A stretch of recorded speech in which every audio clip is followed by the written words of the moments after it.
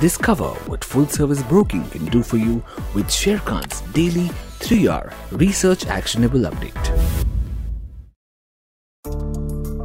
Hello friends, this is Avinash here.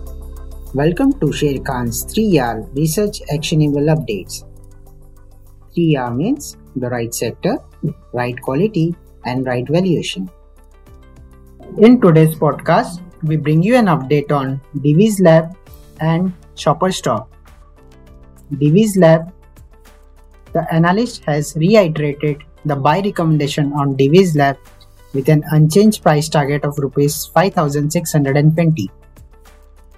Divi's growth prospect across its business stay bright and will propel the growth going ahead.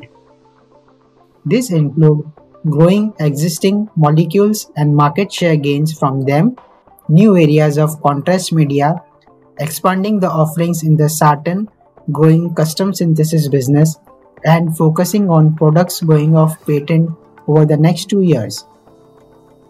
Further, a tie-up for molnupiravir is also expected to open up sizable growth opportunity for Divi's.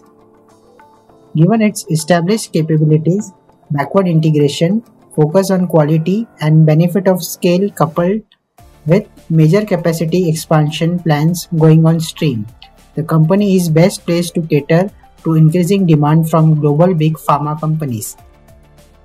Also, the INR USD has depreciated by approximately 3% since January 2022. And given the higher exports shares, this bodes well for Divi's. The stock price has corrected by around 27% over the past 5 months and offers a good opportunity for investors to enter the stock. The next update is on Shoppers Stop Limited. Analyst retains its positive stance on Shoppers Stop with a potential upside of 34% over the next 12 months.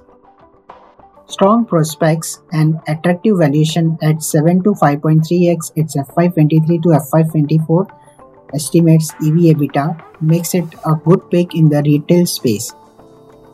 The company targets revenue to double from FY20 levels over the next 3 to 4 years, led by the key strategic pillars. First is increasing number of first citizen customers. Second, scale up in the contribution of private brands. Third, strong growth in the revenue of beauty products. And fourth, higher sales through the omni-channel platform. With strong growth in revenues, EBITDA margins are expected to consistently improve in the coming years. Store addition plan of 12 to 15 stores per annum will largely be done through internal accruals capex without any stress on the balance sheet. That brings an end to today's podcast. Thank you for listening in. We would love to hear your valuable feedback in the comment section.